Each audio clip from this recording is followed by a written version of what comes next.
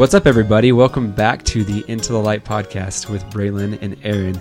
We're super excited today to have an awesome episode that I'm looking forward to be really enlightening for myself and hopefully gain a little bit more knowledge about a topic that I've been interested in learning about, but haven't really known where to turn. We have with us today Sarah Chapman. Woo woo! And Braylon's going to give us a little introduction for her real quick. Yeah, so Sarah was in me and Aaron's ward. She now lives in Vermont, nannying with some cute kids. And actually, me and Sarah served our missions together. We served in the same area one time. UOM. Yes, we love Utah Orem. And today we just have Sarah on the mic today, and we're so excited to have her and share her story. So Sarah, do you want to start off by just telling us about your background, about your story, about kind of where you grew up, how you grew up, your parents, your activity in the church, your parents' activity in the church, all the good things. It all started when I was born. So I grew up in Southern California. I moved around a lot as a kid. I moved like every year growing up. Oh, wow. And then I lived in Arizona for a little bit in high school, and then we also went to college together. But we didn't really talk to each other. Never. That's crazy. We have a lot of connections, Yeah, Sarah. seriously. The Lord's just bringing it back to me. We went to school together, went on a mission together, and then ended up in the same ward. Yeah, that's crazy. I forgot about that. Good times. Anyways, I grew up in the Southwest, basically. Church was everything to my family. Like, that was our lives. Especially when I lived in California, there weren't as many members, and so I was like that Mormon girl back when you could say Mormon. It was still kosher then. But like people really was like, oh yeah, she's Mormon. Like blah blah blah. That was like my personality. You fit all the stereotypes. Yes. Like I remember kids ask me, how many moms do you have? Like good times. Yes. Don't know anything. All the good stuff. So yeah, that was my whole life as a kid. Like, I read the Book of Mormon before I got baptized. I was like, this is my commitment. Like, 7-year-old me. Did I understand any of it? Not really. But I read it. Yeah. That's impressive. Were all your siblings, like, super active as well? Okay. Yeah. My whole family. Like, church was everything. Yeah. And that's still how it is, really. Like, as I have siblings growing up, I'm the second of 6 kids. So my older brother and his wife, they got sealed in the temple a couple years ago. So far, all of my siblings have served missions. My little brother actually just left for his mission. Oh. So that's exciting. But yeah, church is a huge deal in my family. It's kind of the foundation of how we live. That's awesome. Was the culture within your family very much like talk about the church, very open with conversations, or was it very much like we live it, we love it, but we don't really talk about it at home? We don't really teach each other at home. Like, what was that dynamic? We talked about it. My dad loved to have like spiritual conversations. Like some of my favorite memories with him were like in the car or after church, like talking about like a doctrinal topic. Awesome. Like that was a really big deal in my home. That's awesome. Yeah. That is super cool. So we're talking like FHE every Monday. Well, not every Monday, but we tried. But yeah. We had scripture study every morning. We had early morning seminary, and we would wake up before and read our scriptures. That's awesome. And how do you feel like that upbringing has influenced you up to this point in your life? I think it's helped me to maintain a relationship with God no matter what, because that's what I learned growing up. Like that was so instilled in us. Church wasn't just like a thing that we did. Like it was part of our home and like our a culture. Lifestyle. Yeah, 100%. So I think that's helped me that like as I have, and I'll talk more about this later, but like as I have questions, as I have struggles, like I can point to so many examples from as early as like 12 of like this is how God has helped me. Wow. So I have that foundation that I can look back on when I'm like, I have no clue what's going on right now. See, that's very admirable, because I think a lot of us, like, we don't have that. We don't have that growing up, but we also, like, don't even grasp it when we're, like, YS age, you know? Yeah. So that's really cool that you started at a young age, and then... Yeah, I was very, very blessed with my family. And it shows the importance of family in general, and how much of an impact parents can have on their kids if they teach them that lifestyle and develop those habits at a young age. I agree. Was a mission always in the plan for you, Sarah? Absolutely not. Tell us a little bit about that. So what happened? I mean, I think when I was younger, I would always be like, yeah, I'm going to serve a mission. But by the time I was in high school, I was like, no, I have plans. I got to go to school. I got to get my degree. I got to get into the workforce as soon as possible. Like, school was my life. And so I was like, there's no way I'm serving a mission. And then I went to NAU with Braylon, and I was at a state conference. Well, actually, back up. Sorry. Right after I graduated high school, President Nelson gave this big devotional for the youth where he talked about the gathering of Israel. And, like, I remember that one. Yeah. Yeah. And so I went to that, and he was like, be part of, like, the gathering of Israel. And I was like, that sounds great. How do I do that? And the only prompting I got was go talk to your bishop. I didn't know what I was supposed to talk to him about. So I made an appointment with my bishop. I showed up, and I was like, I don't know why I'm here, but God told me to be here.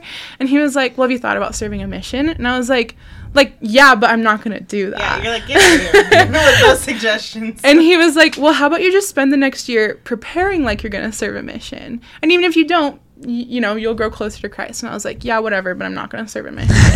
So then I was at NAU. I was going to a state conference, and I saw sister missionaries for the first time. Like, I'd never seen sister missionaries outside of a what is it called? A visitor center. Oh, yeah. So I was like, oh, like, there's sister missionaries right there, like, in the field. And I got this really strong prompting, like, you need to do that. Whoa. And then begrudgingly, I started my papers, and as soon as I went through the temple, I was like, okay, yeah, this is it. Like, I want to do this for sure. And I'm so glad I did. Like, yeah. Best decision I've ever made, honestly. Yeah. And how was, I mean, we served in the same mission, so Yeah. we have an awesome mission president. Yes. Shout out President and Sister Treadway.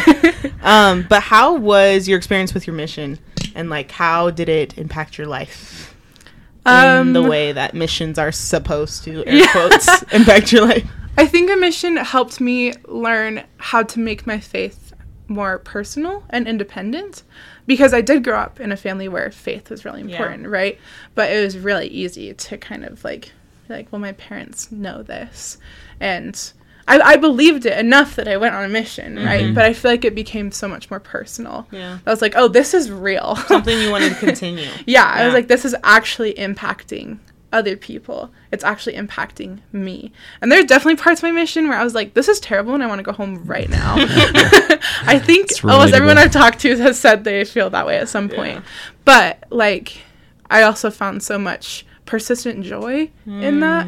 And I learned how the gospel can actually bring you joy. Like, I guess the practical applications of the gospel became more real to me on my mission. What was that transition like? Because I feel most of us that grew up in the church with loving parents, right, we piggyback off their testimony for however many years it takes, you know, but then eventually you either come to the point where you have to choose to believe for yourself or choose not to believe. So what was that moment for you, or how was that journey for you from going from your parents' belief to your own knowledge? I couldn't say that there was like a point in time where that shifted, right? I think it was a lot of little things over time. Like, I've never had any miraculous, like, whoa, you know? It's really just been little moments of, like, this thing was really hard for me, but I was able to get through it because of Christ. And, like, that built up. And then on my mission, I think seeing that work for other people, they realized, oh, it's not just me. Yeah. Like, this actually works, like, outside of my very limited experience. And I think that helped kind of solidify it for me, is seeing how that worked in people's lives who were, like, really going through it and hadn't had this before. I think that helped me a lot. Yeah, I think it's very unique, especially with Utah missions, Yes. that we see so many active members of the church, but we see a lot of people who obviously were members of the church or are members of the church and don't go. And it's a paradigm that you're like, okay, what decision do I have to make for the rest of my life, you know? Yeah, I think it's super impactful. Nearing the end of your mission, you said you kind of came to a realization when we were talking earlier. Do you want to talk about kind of how you got to that point? Yeah. So I guess at the end of my mission, I mean, part of being a missionary is you spend a lot of time with another person. And so you hear every story about their life ever. Yeah. You know? Yeah. It's fun. And you're like, details, sis? Yeah. Didn't know those. Like, you really get to know how another person thinks in a way that is so unique to having a companion, because you're with them 24/7. And so I think for me, it was talking to all these other missionaries and realizing, like, I do not think the same way you do about attraction. Yeah. Like, sometimes missionaries get a little boy crazy. Yeah. Right? And so hearing them talk about, like, here's a recap of every boy that I ever talked to in my life. And, like, I don't know if that was just my companion. No, those are all my companions too. Braylon definitely did that as well. Don't let her lie to you. So I think hearing that, I was like, I have never felt that way. Like, I've never thought about a man that much. Like, I think that is a big thing that helped me realize, like, oh, like, I really don't feel that way. Yeah. And for me, it wasn't like, oh, so that means I like girls. It was like, I don't feel this attraction towards men. Mm-hmm. And I think I kind of thought that would come. Yeah. It's really easy to kind of ignore that when, you're in high school. I was that kid that was like, it's really easy to keep the law of chastity, guys. I don't know why you're struggling with this so much. Yeah. Like, I have no desire to kiss the guys I'm on dates with. What are you talking about? And then in college, it was pretty early in college when I decided I was going to serve mission. So I'm like, oh, it's dumb to date before I serve a mission. Mm-hmm. Right. And then I was nearing the end of my mission. And in the last 6 weeks of your mission, you do this thing called My Plan. And one of the sections is about dating. Mm-hmm. And I was realizing, like, oh, shoot, I'm going to have to go home and, like, actually date men seriously. Yeah. And just realizing I have no desire to do that. I think that's what the realization really was. Mm-hmm. It wasn't like, oh, my gosh, I actually do like girls. It was, oh, my gosh, I really don't like men. Yeah.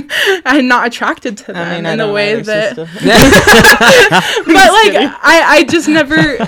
I'd never made that connection. Yeah. And I think I thought that would come as I was coming home from my mission, and it never did. So it was more of a realization that you were attracted not to men. It's not that you were attracted to women. Yeah. So when did you come to that realization? Was more when you came home from your mission? That was way earlier, and I was just really good at lying to myself. Yeah. Yeah, go ahead. Let's go back a little bit, because I think this is super interesting, and I just want to preface this with, I feel like, and I'm sure both of you agree, that LGBTQ plus issues with the church is one of the most controversial topics in modern day culture, whether it be religious culture or otherwise. Mm-hmm. Yeah. And I think Braylon and I are both a little bit more ignorant than we'd like to be. And so this is hopefully just going to be an informative conversation. And if our ignorance comes off a little bit, Sarah will fill us in with the different things that we need to hear and know. But Sarah, correct me if I'm wrong, but you identify as a lesbian, right? Yes. Okay. So tell us about that time earlier in your life when you started to come to this realization. Yeah. I mean, I joke a lot about it with my family and friends. Like, looking back, there were so many signs. Yeah. Like, looking back, I could be like, oh, that's why I did this. Or, like, that's why I was obsessed with this TV show, or, like, stuff like that. But I think really the first time I realized was when I was about 14. We went on a family vacation, and we were visiting a ward. Of course, it's at church, right? Mm-hmm. My sexual awakening at church. But there was another girl who was also visiting, and I just couldn't stop staring at her and, like, thinking about her. And, like, I was, like, in my head. So I really like to write. Mm-hmm. And so I was like, oh, she would be a perfect character in a book. So I have to, put it into my brain exactly what she looks like. So I just spent the entire hour of Young Women's just, like, describing her in my brain, so I would always remember what she looked like. And I would, like, have dreams about this girl, and I was like, I think that's not normal, like, I didn't have words for it. I didn't have, like, I wasn't like, oh, I'm a lesbian because I kept thinking about this girl. But I think that was the first time I realized, like, oh, I had more than just, like, oh, she's pretty. It was like, I actually have a crush on this girl. Yeah. And I realized that, and then I immediately shoved it down as deep as I possibly could, because I couldn't deal with that. Mm-hmm. I didn't have words for it. I hadn't had any interaction with the LGBTQ community at all. Yeah. My parents were very strict about stuff like that. For all that they did amazingly. We were not allowed to touch anything that had any kind of like LGBTQ representation. Yeah. Like Modern Family was shut down. Like we weren't allowed to watch that. Got it. Or like if we were watching a show and there was a queer character, we were not allowed to watch it anymore. Stuff like that. So like that was my only experience with that. Yeah. So you didn't really have the vocabulary. No, I didn't. And so I was like, this seems like an issue that I'm not going to deal with right now. And I think then flash forward, like I was, again, really good about being in denial of that until I realized I don't have this attraction towards men. And then a couple months later, I was able to be like, okay, I do have this attraction towards women. Like that is there. I actually thought I was asexual for a little bit, which means like having no sexual attraction at all. Because in my head, that was easier to reconcile than having attraction for someone of the same gender. So that was kind of how I dealt with that. Got it. So wow, that's incredible. Yeah. Do you, from there, when you were 14, you came to the realization, shoved it down, you realized at the end of your mission you had this attraction, and then you came home from your mission. And is that kind of the point where you started to identify as lesbian, or started to, I guess, discover who you were? Yeah, as so a lesbian member? when I first came home, I still tried to date guys. Okay. Like I was on mutual good times, you know. The dating scene in We Provo. still love mutual, actually. So fun. Yeah, we love it so much. So I went on a couple dates as soon as I got home from my mission, and I was like, this is just terrible. Which, like, they could have just been objectively bad dates. Yeah. But also, I've had those same thoughts about mutual dates. Yeah. But I think I was just realizing, like, I can't force myself to keep doing this. So the first person I actually came out to was my little sister on my flight home from my mission. Because we happened to, well, my parents planned it out with the mission that we would meet up and fly home because she was coming home from school at BYUI. That's cool. And so on the plane, I was like, hey, I think I'm bisexual. Because, again, that was easier to reconcile than being lesbian, because then at least I could still marry a man in the temple. And for those who don't know, do you want to just define bisexual? Yeah, bisexual is just attraction to two genders, so like men and women. Okay. So, so I came out to her then, she was like, okay, cool. But I was like, but I'm never going to tell anyone about this, okay? This just stays between us. But then after a couple months, I was like, no, this isn't going away. So I came out to a group of friends in like literally 2 months after I got home from my mission, and they're like, okay, cool. And which was exactly what I needed at the time. Like I needed it to not be a big deal. Interesting. And then I came out to my mom in April of 2021. Yeah. And she had a pretty good reaction as well. Where she was like, this doesn't surprise me. She was the only person who was not surprised, really. But she was like, this doesn't really surprise me. I feel like I've kind of known this. I love you. And then I came out to my dad a couple days later, and he was also like, I love you. Like, I'm here for you. And then they asked, like, what can we read or listen to help us understand this? So I sent them the list of resources that I sent you guys. Yes. Which we'll talk about in our next episode. Yes. And then I just kind of slowly came out to my immediate family and had mostly positive reactions. Mostly. It was all positive. They're just like, okay. Whatever. Just another thing about you. And then in September, I came out like publicly on social media, and I was met with so much love and support.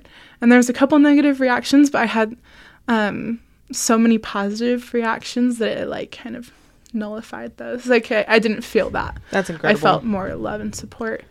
So. And do you think that? Because I know a lot of people don't have that experience. Right. I'm so lucky. Of everyone around them, especially even social media, and being public about it. Yeah. You got ward members on there. You got stake presidents on there. You know, you got a lot of people who have very deep opinions. The older generation. Yeah. The boomers. Yes. You got them on there. And to have that overwhelming, I guess, reaction, that's actually amazing. Like, which I kind of love. Yeah, I was very, very lucky. I'm very aware of that. Yeah. What do you think kind of got those people to that point? Because I feel like Mm-hmm. I mean, you're an amazing person in general, so that just makes sense in itself that they'd be supportive of anything you do, but or who you are. But how do you think, like, what is that? Because I know, for example, my brother came out as gay as soon as I came home from my mission, and I don't think he got the same kind of love, even from our own parents, I'm not sure exactly, but that's my guess. What do you think is the difference? Is there something that you think people should kind of be aware of when they are, I guess, coming out, or when they're commenting about stuff like that? I don't know. I don't know if you understand what I'm saying. No, I do. I really just think I got lucky. Okay. Like, I don't think it's anything that I did, or that I just happened to surround myself with only, like, affirming people. Like, I think I just got lucky with the people around me. Like, I was very blessed with that, and that is a unique experience to have so much positivity. For me, instead of negativity, it was just like I noticed which people didn't say anything, which people haven't kept in touch, that I feel like that's the more common response these days, because I feel like people are really scared to be canceled, to be, like, publicly negative about that kind of thing. So let's talk about that, because I think that's really important. Because I think some people are just so scared of the fact they don't know what to say. Right. And they don't even, like, they could be like me and Aaron, just very ignorant about the situation, and they just don't want to say anything because they think it's better than saying or asking questions. Yeah. And so what do you think, if somebody was in that paradigm in their head, how do you think, or what would you say to them if they were battling with, like, I don't know what to say, because it's not necessarily, because, people have very different opinions about the matter. Either they believe it, or they don't even think, or, whatever. There's just a wide spectrum of what people think about LGBTQ plus people. What would you say to them, or how would you help that person walk through that? I think the biggest thing is to express love for the person. Yeah. Right? One of my least favorite sayings that exists is, what is it? Love the sinner, hate the sin, or, like, whatever that's, what saying I'm talking about? Yeah. Along those lines. I think that's the worst saying in the world. Yeah. Because, I agree. Like, how can you love someone if you hate everything about what they do, right? But that doesn't mean that you have to agree. Yeah. But you don't have to tell anyone that. Like, I think a lot of people kind of get in that trap of, like, I can't let them think that I support gay marriage, so I can't tell them that I love them. It's like, just don't say that. Omit that part. Just say, hey, I love you. That's all you have to say, right? You don't have to say I love you, but I actually don't support your decisions. Got it. Like, that's never helpful. That doesn't help anyone. For sure. That's only going to drive a wedge between you and the other person. And the other thing I would say is to ask questions with a sincere desire to understand. Most queer people I talk to, if you come to them saying, hey, I love you, I don't understand XYZ, and I genuinely want to know, they're going to be pretty open to that. I love that. If you're coming in a way that's like, I don't get why you're doing this, and you're wrong, and you're going to hell, that's not going to, like, people are going to get defensive, and that's not going to help. For sure. But if you're like, I don't know what to say, and I don't want to offend someone, just say that to them. Say, hey, I don't want to offend you. I really want to understand because I love you. Can you help me understand? I think that is always a good approach. Okay. I feel like that was kind of the conversation that we had yesterday with you, was that exact thing. Like, we don't know the terminology necessarily, right? And we don't want to offend, so please just let us know. Yeah. And I feel like there's something to be said as well about, there's a difference between support and agreeableness. Like, right. You can disagree on something and still love them and support them wholeheartedly, So I absolutely love how you framed that. I had a question about, when you were coming out, what were the emotions and the expectations that you felt beforehand to whatever person or whoever you were coming out to, compared to the reaction you got and the emotions you felt afterwards? Yeah, that's a good question. That is a good question. I was terrified every single time I came out. Terrified of, like, being rejected, of losing love and support. It makes me emotional thinking about it. But just, like, there's so much fear there. Yeah. Even if it's someone who has previously told you, like, hey, I loved you no matter what.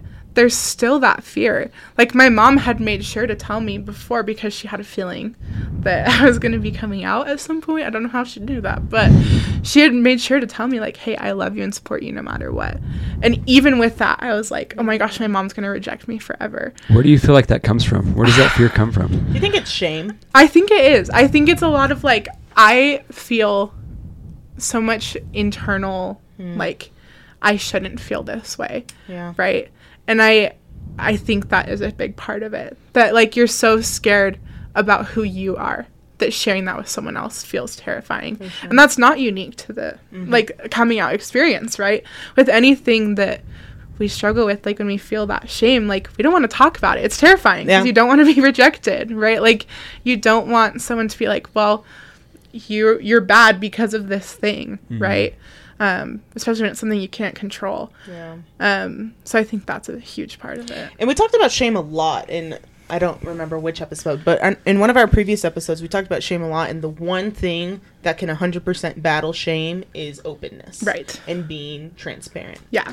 And they say, I remember a quote from Mahatma Gandhi where he said something like, true happiness is when your thoughts, words, and actions are all in alignment. Yes. There's no dissonance in between those three things. And I feel like that's a lot of times where the shame comes from, where you felt like your thoughts, your words, and your actions weren't in alignment. You weren't being true to yourself. And if you were true to yourself, what's going to happen because of that? And I think that brings up a big point that a lot of people don't understand about a question that comes up a lot, especially in the LDS LGBTQ area, is like, why do you even come out then? Like, why come out? If you're going to stay active, why would you even come out, right? And it's exactly that. It's because there's so much shame built up when you're keeping it all inside.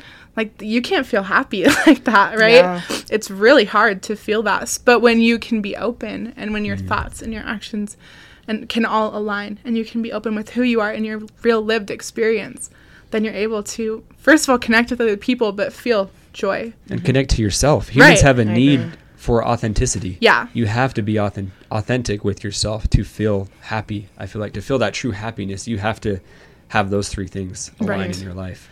Right.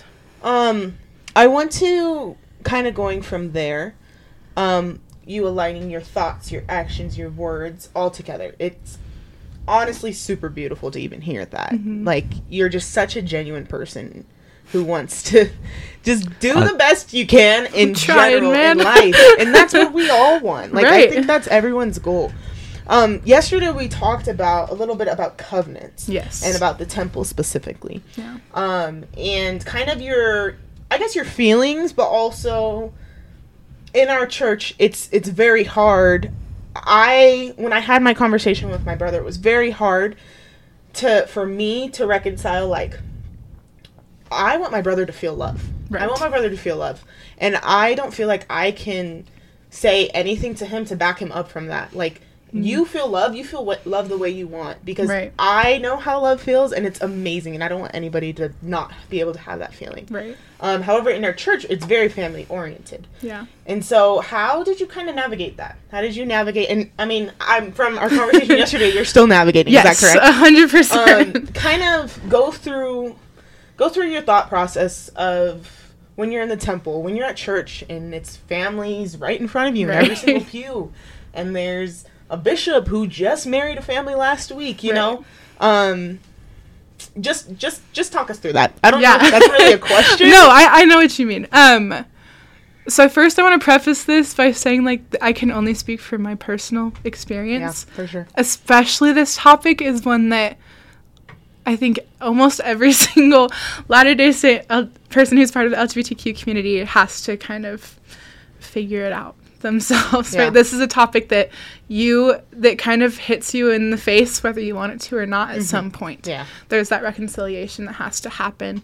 And everyone's going to come to a different conclusion with that. So I just want to say, like, I can only share my experience and my perspective as I talk about this. And also your reactions. Right, to exactly. Your perspective, you know? If somebody has the same exact perspective and reaction, they don't have to react the same way you did. Right, exactly. Okay. But I think, it definitely is a journey. Because when I first came out, part of what I think helped me be able to do that is to say, I'm coming out, but I'm going to keep my covenants forever. Like, I'm going to be single and celibate forever, and that's my plan, so you don't have to worry about me. I think that's what I had to do for myself, to be like, there's this buffer of, like, don't worry. Like, I'm still going to do everything, quote unquote, like the right way, right? Sure.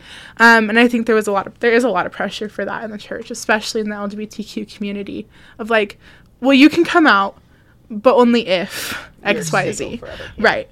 Like there are a lot of kind of constraints with that, and that's hard, especially because, like you said, like you see your friends getting married, like especially when I lived in Provo, it was really hard because dating is like the thing. Like that's what you do when you live in Provo. It's toxic. Yeah. And so especially as someone who's like, well, I can't even date or else I risk getting kicked out of BYU. Yeah. Right? Like that was a whole nother layer of things. And I was teaching at the MTC. So it was like, well, I can't even date because then I could get kicked out of BYU because then I could also lose my job. Right? So there's like, is that true though? Because I thought, and this is, I have ignorance. I'm telling ignorance. I thought that what it was is, actually just tell me. Okay. So I don't know what the thing is you're not allowed to have any homosexual relations. Like if I held hands with a girl and someone decided to report me to the honor code office, I could risk expulsion. And it's not 100%, and I would have to be reported. But that it's even as simple as that. But if I had a girlfriend while I was at BYU and people knew about it and reported me to the honor code office, then I would be at risk for expulsion. Tell me if I'm wrong. Yeah. And I thought this was a newer change, but I thought it was any sexual relationship that is like the law of chastity part. That's the church's stance. Got it. BYU has a stricter stance. I didn't know that. So that's BYU specific. But the church's stance is like it's the same law of chastity for everyone. Yeah. But then you can't get married to someone of the same sex. So that's different, right? So but, like even if you kiss a girl, even if you hold hands with a girl publicly, you can't at BYU. At BYU, no. Yeah. And then it gets tricky because there's a thing that in the LDS LGBTQ community, we call it bishop roulette, where it depends on your bishop outside of BYU, where it's like you might have a bishop who's like, yeah, you can go on dates as long as you keep the law of chastity. Or you might have a bishop who's like, if you want to go on a date with someone of the same sex, you can't have a temple recommend. Like, even though the church's official stance is one thing, there's still, it still does kind of come down to individual leaders, and I've had mixed experiences with. Yeah, and I feel like that's part of the evolving and revelatory nature of the church. I feel like it's such a new thing that eventually, I'm sure there will be specific standards, but right now that seems like a problem. Yeah. I didn't know that. Yeah, it's super fun. But I mean, right now I'm in a little branch in Vermont, and I have the best branch president in the whole world. I'm the young women's president in my branch, and that's awesome. Very open with my branch president. I'm like, hey, I got a lot of questions. There's a lot of things I'm unsure of, but like, I love God and Jesus. And he's like, great, that's all I care about. Will you be the young women's president? And I was like, sure thing. Yeah. So, like, I've been really blessed right now, but I have had bishops in the past who have not been as great. Supportive. Yeah. So it just kind of does depend. That's interesting. But anyways, that's not where we started. That's okay. We ended there. That was great. What has made you decide to stay active in the church? How has your testimony evolved since coming out? Sometimes I feel like it'd be easier to like not worry about it all. But then I realized actually no, it wouldn't, because like I said earlier, Christ and God are kind of my go-to for anything when life gets really, really rough. Like I've had so many experiences where I know that I can turn to Christ and I can turn to Heavenly Father, and I can find so much peace and love that I have been unable to find anywhere else. Yeah. And so even with like the questions and even with things that are hard sometimes, and you know, facing the reality that like I can't get sealed in a temple, right? That's not an option for me. I still am like, but I know that Heavenly Father is going to take care of it all. Yeah. Like, at the end of the day, I am so sure of that. It's so powerful. That God is going to make sure that things work out the way that they're supposed to. And I have no clue what that looks like. Yeah. Like, I really don't even know what my life's going to look like a year from now. Because looking back a year, I would never think that I'm where I am now. But God has blessed me in ways that I could have never imagined. And that's something that has held true through everything. So that's something that I always come back to. It's like, I know I have that. And I feel very, very grateful for that. Yeah. So do you think that kind of answers the question of somebody who's outside of the church be like, Sarah, that's stupid. Like, why are you still even in this church? Like, you don't have to be. Right. So why are you still here? And I certainly have gotten that. Yeah. You know? But it is just like, I haven't found this peace anywhere else. Yeah. And it's not because I haven't looked. Like, I'm someone who really likes to research everything. And, like, I'm going to look into every possible option. Yeah. Right? And I've, like, looked into other churches or, like, more affirming churches or, like, I've, like, okay, what would my life be like if I didn't go to church? But I'm, like, I keep coming back to this. That's beautiful. I keep coming back to the relationship that I have with God that I have found uniquely through the Church of Jesus Christ of Latter-day Saints. Like, that's something that I have not been able to replicate anywhere else. And, like, certainly people who leave the church, especially if they're LGBTQ, like, I get it. Like, it's very hard. Yeah. And I certainly understand. And I do 100% believe that people can find happiness outside of the church. But for me, this is the way that I have found the most happiness. I think that's beautiful because that comes down to the one thing that God gave us when we came to this earth is agency. Right. You can handle the situation how you want to handle it and how you think God and you are working together on it, you know? Right. Somebody who is outside of the church, somebody who's LGBTQ inside of the church, they don't have to do the same thing you did. Right. God doesn't have to talk to them the same way he talks to you, you know? And I think that's something important that I've taken out of this episode is that, one, I cannot tell anybody what is the good thing to do, what is the wrong thing. It's not my life, you know? I don't have that jurisdiction. But also there's that beautiful ambiance of you can choose what you want to do with it, you know?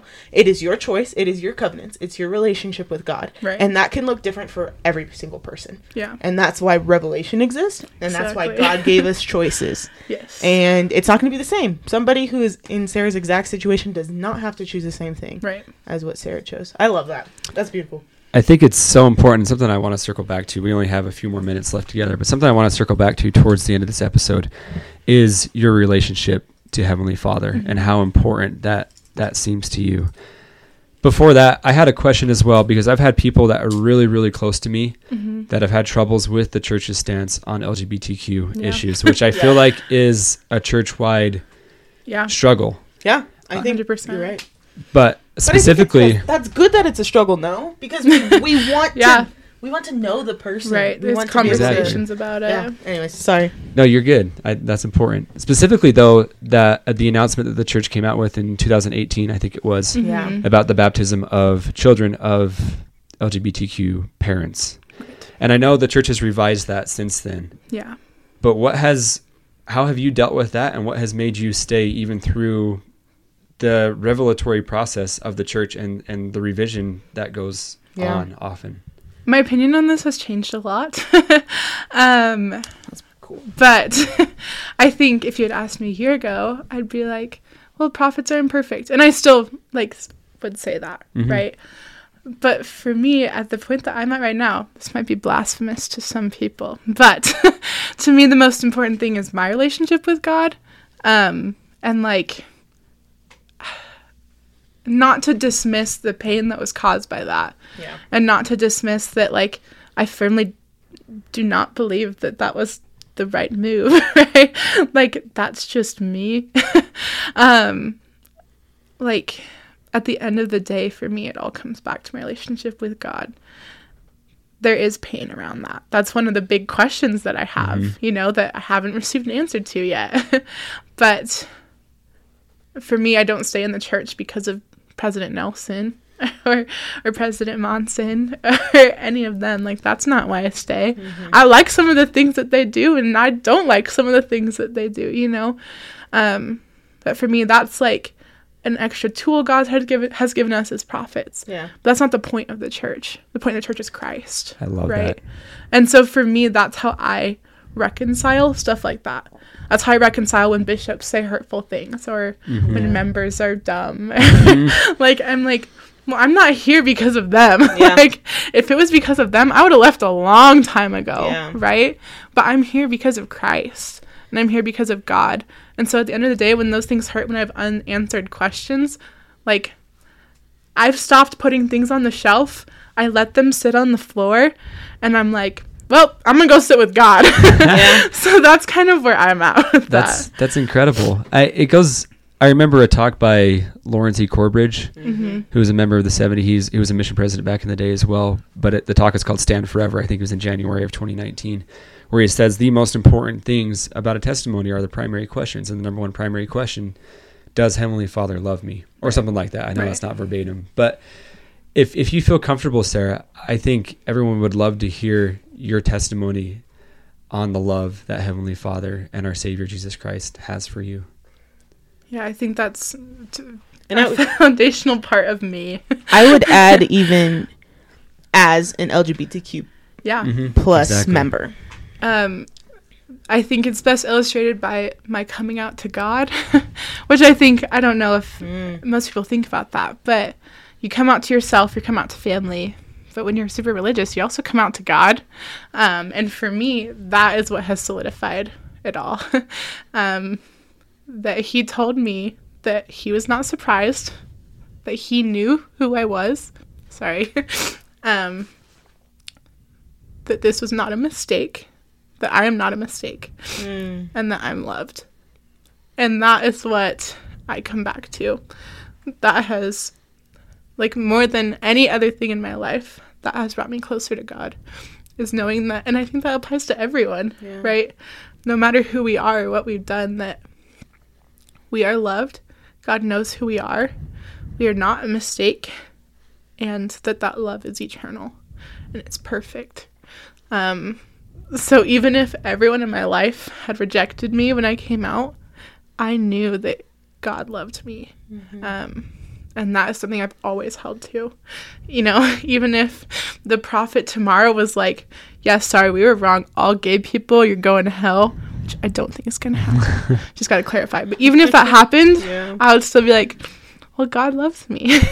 You know, that's real. And that is going to be real forever, no matter what. That's something that is foundational to who I am and how I live and why I go to church and all of the things. That's what it is. That's powerful. That's incredible. I love that. I'm touched. I think my favorite line that you said was, you are not a mistake. Yeah, I agree. I think that there's so many people who, when they're kind of realizing to themselves that they're LGBTQ plus, they come to this realization of like, okay, so then there's a glitch in the system, right? How I'm attracted to people, right? Because you say one thing, but I'm another way, right? So something's not adding up here. And I think it's important, kind of what I'm concluding, and of course just tell me if I'm wrong, is that you don't have to have an answer for that right now. No. And you don't even need one. You don't even have to dwell on it. You can just continue life the way that you're doing it. And because of your relationship with God, because that's where it came from, right? And I think that's powerful. I really do. That's amazing. Thank you for sharing, Sarah. Can we? Sorry, go. Are we just gonna wrap it up? I was gonna ask the last question. Go for it. Okay. So, we ask this on every episode, and I think it's important because the reason why we do this is to share with other people that they're not the only one going through some of these things, right? And I think, I'm just pulling this out of thin air, Aaron. We might have Sarah again, Zoom Sounds good. Possibly have questions from y'all, because there's a lot we didn't cover. There's a lot we didn't cover. And we're getting our own mics, so we can send a mic out. And we're getting our own mics. We've upgraded. But it's more because you're sharing your experience, and I think you do this because you had this experience, you had the struggle, and you don't want other people to have to just be in shame and quietness. Yeah. And so what do you think for you is the one advice or one thing, if somebody was in your same position when you were coming out and when you were deciding you wanted to come to church, or when you were deciding you didn't want to come to church, what was the one thing that you want to bring into the light to help those other people? I think you have to decide with yourself, and if it's important to you with God, like what matters most to you, right? I think it's really easy to get so paralyzed by that shame about what will everyone else think, and you know, what about all these other things. But if you can get real with yourself and with God, say, okay, what is the next thing that I need to do? You'll know. Yeah. I've experienced that over and over again, that you just have to figure out what the next thing is. Yeah. And if you're real about, you know, what is important to you, you'll know what to do. And maybe for some people that's not going to church. Maybe for some people that's super committing to church. Maybe it's anywhere in between. Yeah. But I think if you can kind of tune out all of the things that everyone else wants, you can get real with yourself and God, like you'll find joy that you couldn't create on your own, that you couldn't create if you're listening to what everyone else is trying to tell you. So that's my advice. That's beautiful. The opinions of other people, don't try and seek it anywhere else. Seek it within yourself and within your conversations with God. And you can still find support. Still talk to people. Please talk to people. Yes. Please find support. But like at the end of the day, like it's you and God. Oh, I love that. Thank you so much, Sarah. Yeah. We really appreciate the time. Thanks for having me. And a nice shock of spirit. Just the raw emotion. I feel so happy right now. I don't know. It's just we hope that you get something from this episode. I mean, if you listen to this episode, you'll get something from this episode. You're done. Hopefully. But please, we'll post this on our Instagram. We'll post this on our Facebook stories. And if you have any words of uplifting and compliments for Sarah, please throw those. I love compliments. Please throw those in the compliment or in the messages. Yeah, I also want to put out there. We would love questions. We're gonna post this on Instagram, and we would love questions that either Sarah can answer or we can answer. Because, like I said, we didn't even touch the surface of any of the questions I had that I wanted to ask today. Because this is a continuing thing in everyone's life. So, let's piggyback on this. We're gonna have a resource episode after this for sure. But also, we want to answer some of y'all's questions, and we'll figure it out with Sarah in Vermont. Yep, absolutely. And again, don't be scared about questions if you're asking with the intent to understand. Brilliant. Love that. That's great. I love it. Well, thank you so much, Sarah, for traveling down to Provo for this podcast. It was only for this podcast. That was the only reason. We appreciate it so much. But until the next time, folks. It's been another episode of Into the Light. We love y'all. Thanks for coming. Bye.